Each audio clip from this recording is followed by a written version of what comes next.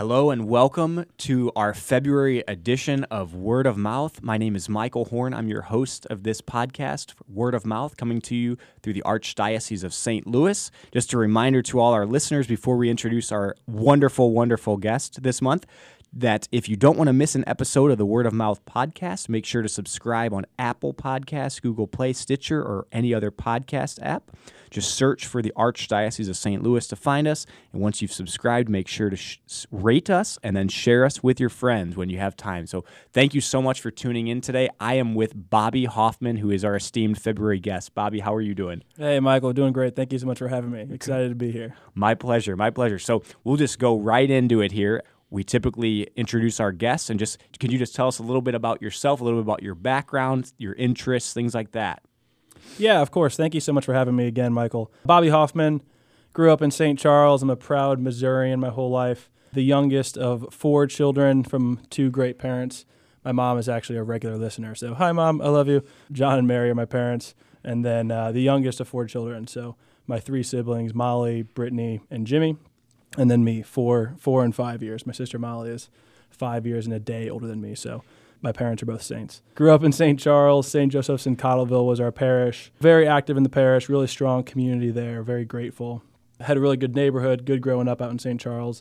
The classic St. Louis question, where did I go to high school? I went to Chaminade College Preparatory High School, played football, golf, track, student government, the whole thing.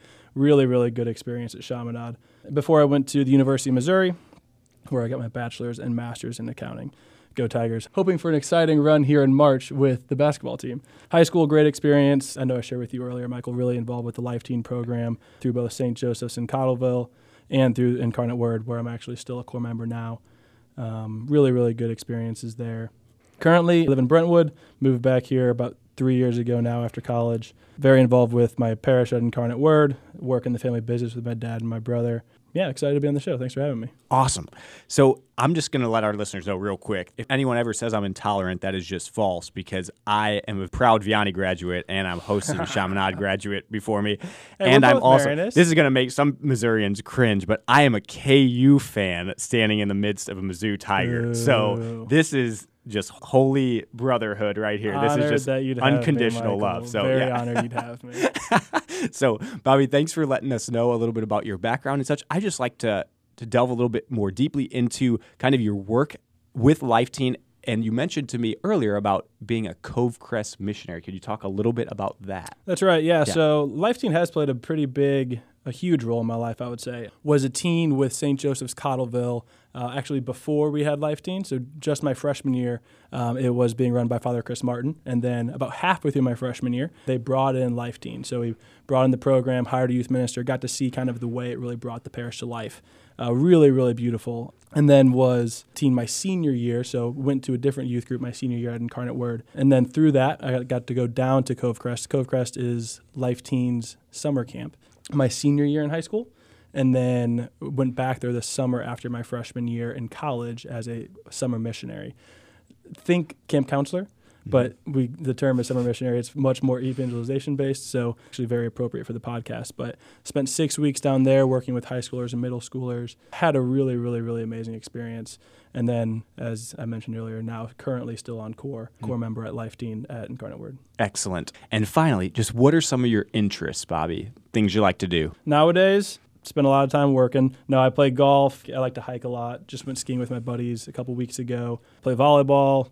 And then my family's got a really great lake house out in New Melly. Sweet. Called Lake Sherwood. So go out there about as frequently as I can, too. Great.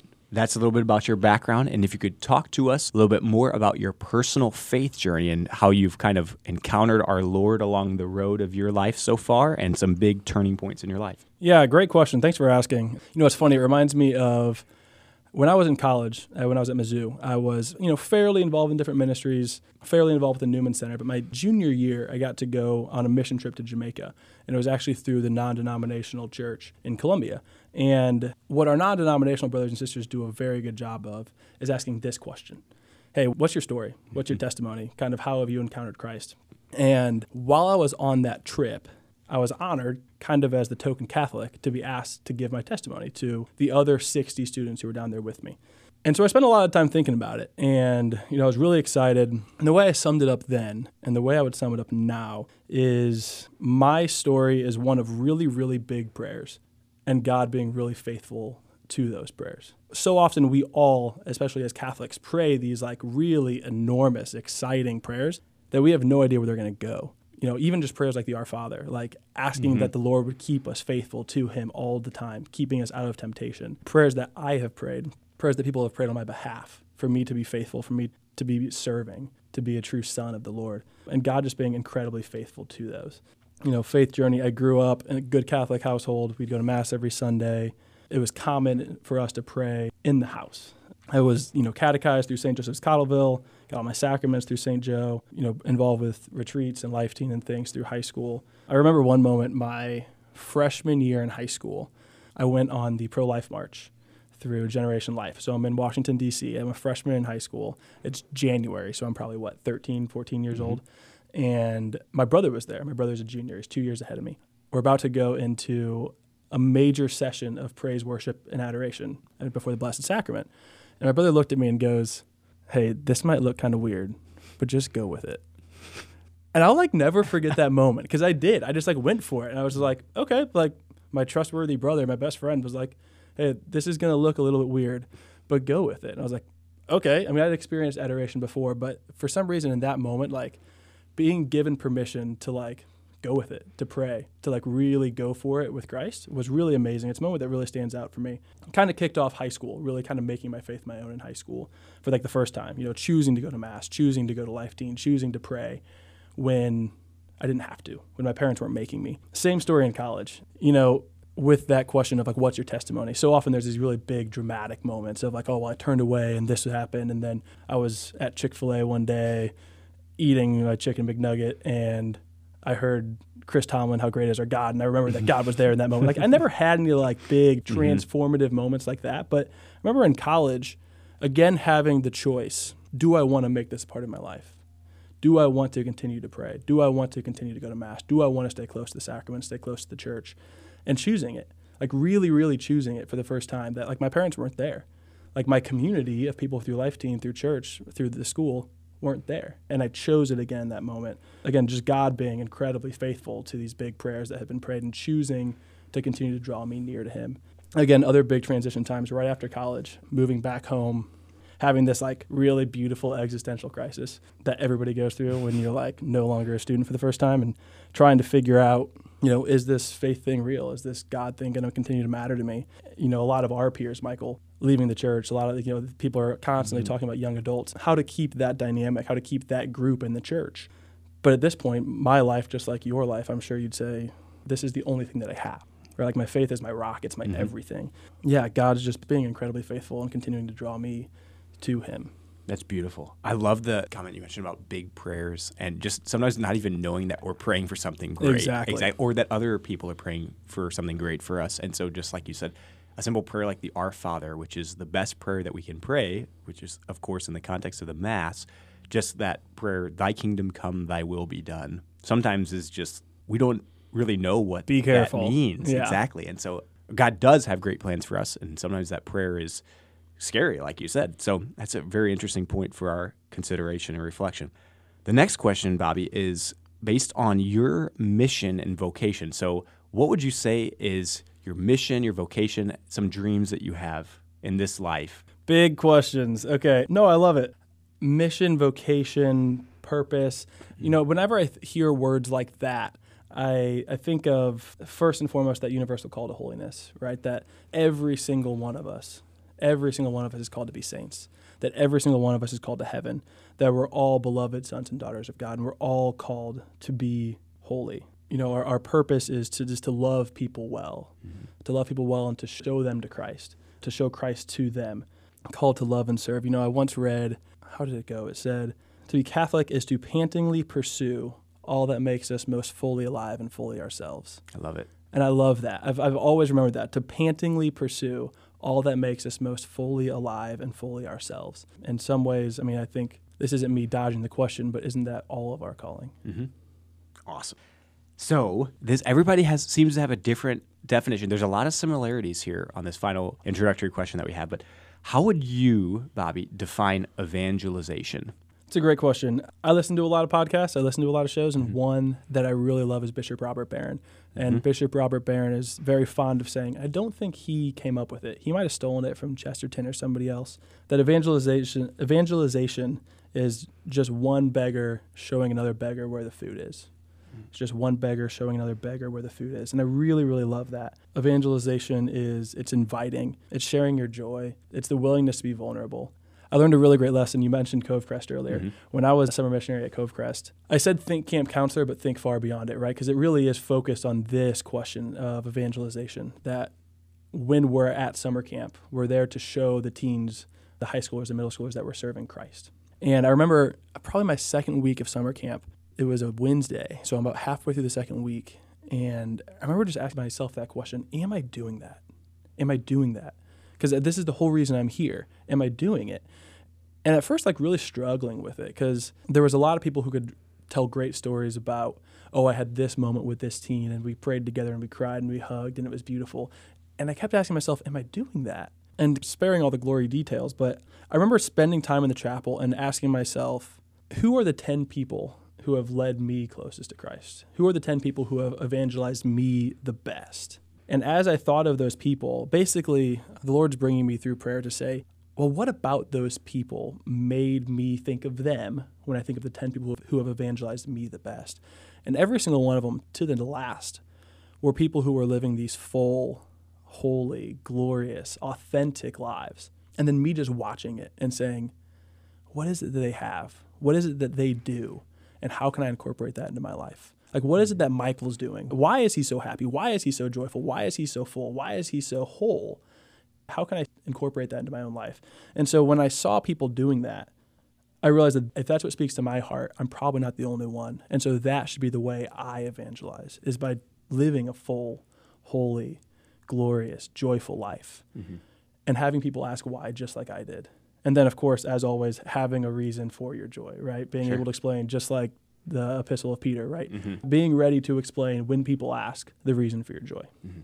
I love that, Bobby. And I think that you just touched on, again, following up with the big prayers idea, just that we're not called to a mediocre existence, that we're called to greatness. And like John 10:10 says, I've come that they may have life and have it to the full, have abundance of life, and that we're not here to just live this kind of mediocre life, like I said. And a lot of the focused missionaries that I talk about, and it's really important idea in their work, that they say so many people live these lives of quiet desperation. And so there's this contentment with just being average or not having a ton of problems, but you can tell that they're longing for something and that they want something more, but they're just kind of content or scared to voice that they are longing for something more. And so I think that's really important for us to remember, that Christ has plans for us. Jeremiah 29:11, the huge passage, know well the plans that I have for you, plans for your well-being, prosperity. And so just to think of that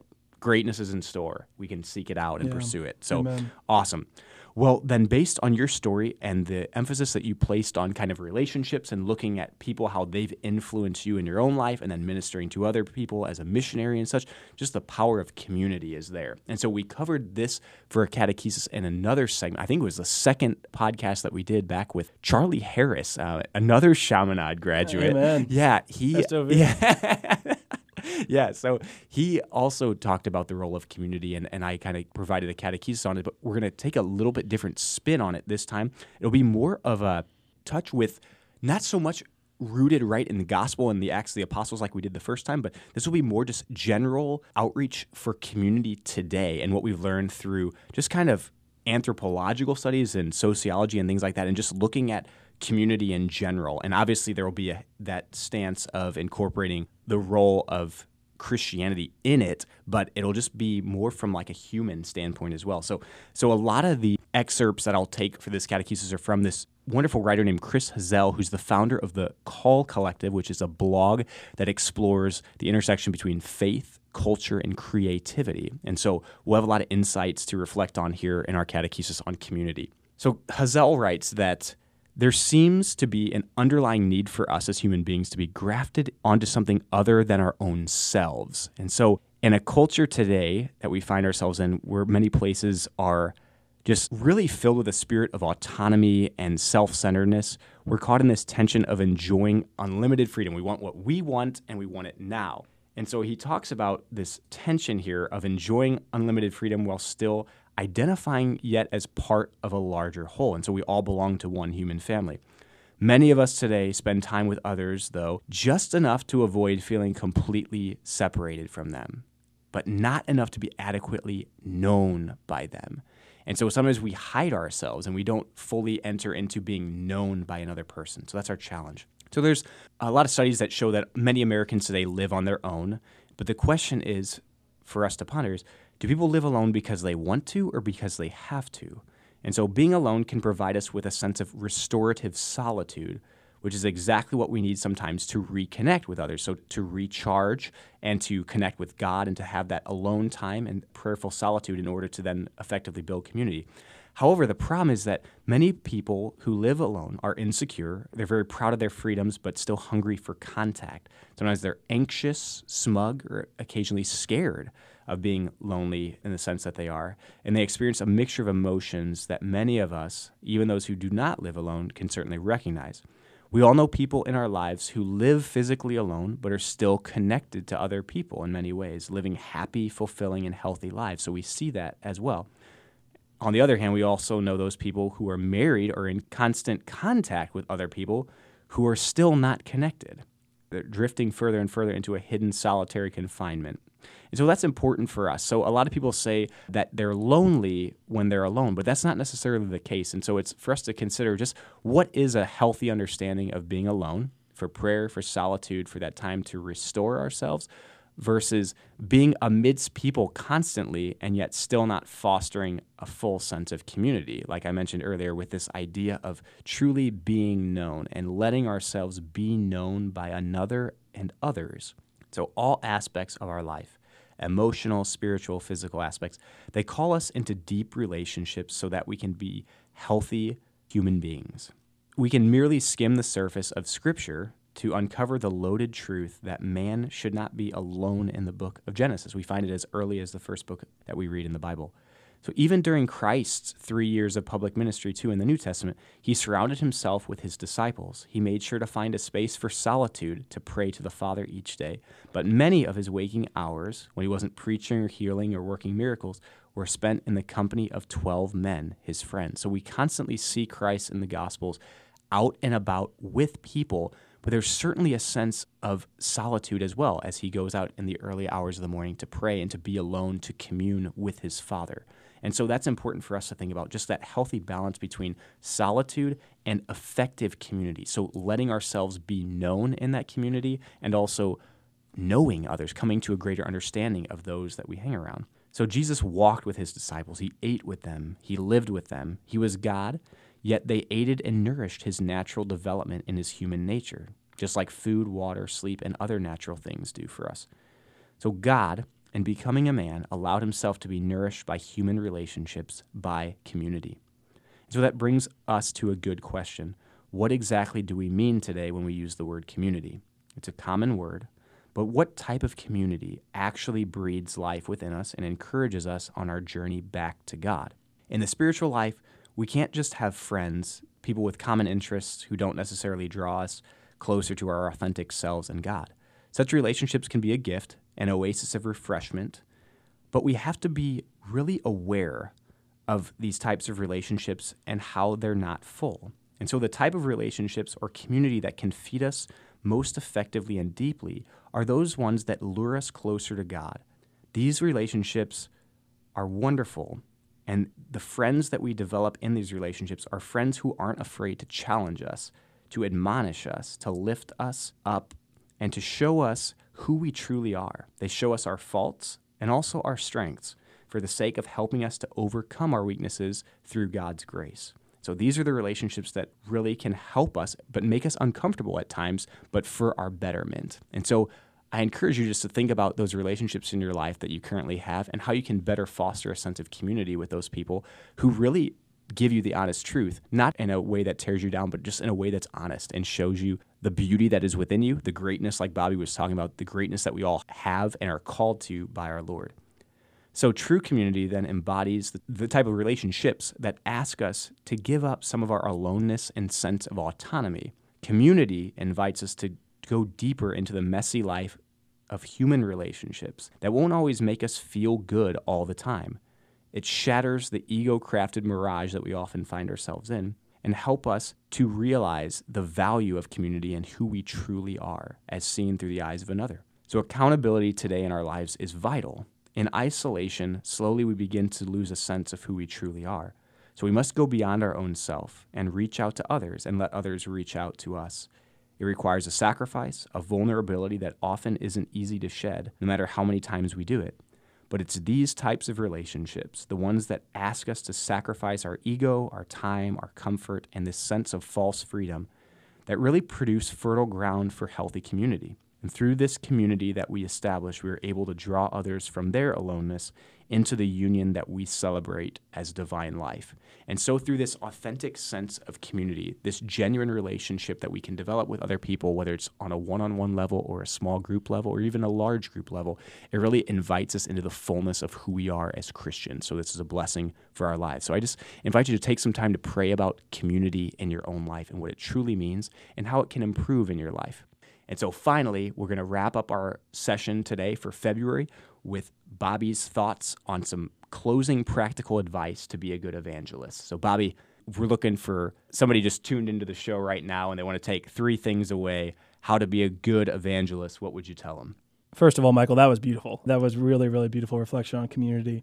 And I think, the first tip would actually go very well with that. Be in communion, right? Like evangelization is a contact sport. It is a relationship sport. And we have to be in communion. We have to be able to know each other. We have to be in a relationship in order for me to show you Christ, right? In order for you to see Christ in me, you have to know me well. And so being in relationship, you touched it, you hit it so well. There's such a temptation for isolation today. And I think it's so much worse now too. At least as I've grown up, I've seen it more and more, how easy it is to be isolated, what a temptation it is. But evangelization always starts with relationships. So first, my first recommendation, piece of practical advice would be in communion, be in relationship, make yourself vulnerable, and the Lord will use that. Mm-hmm. Second piece of advice, I would say, evangelize naturally. Evangelize naturally. It can be so easy to see what other people do, see Michael and his podcast and say, oh, I need to start a podcast then. But maybe that's not what I'm supposed to be doing. See where your joy lies. See where you feel full. See where you feel most yourself, because that's the Lord working through you. See where there's peace. That's the Lord working through you. And be there. Be fully there and be joyful there and be in a relationship there and let people see that. So don't go try to evangelize like somebody else does. Don't see, oh, well, I read this in a book. I heard this on TV. I saw this on a podcast. See where your life is. See where your joy is and evangelize there. That'd be the second thing, evangelize naturally. And then the third thing is just never underestimate the power of an invitation. Never underestimate the power of an invitation. Doesn't matter what it's to, whether it's to church or a prayer group or a dinner or whatever it is. Nobody gets upset when they're invited somewhere, right? Nobody's ever disappointed. Oh, Michael, I wish you hadn't asked me to do that, right? Like people love being invited. People love being included, and never underestimate the power of that and how the Lord can work through those invitations. So first, be in communion. Second, evangelize naturally, and then third point, never underestimate the power of an invitation.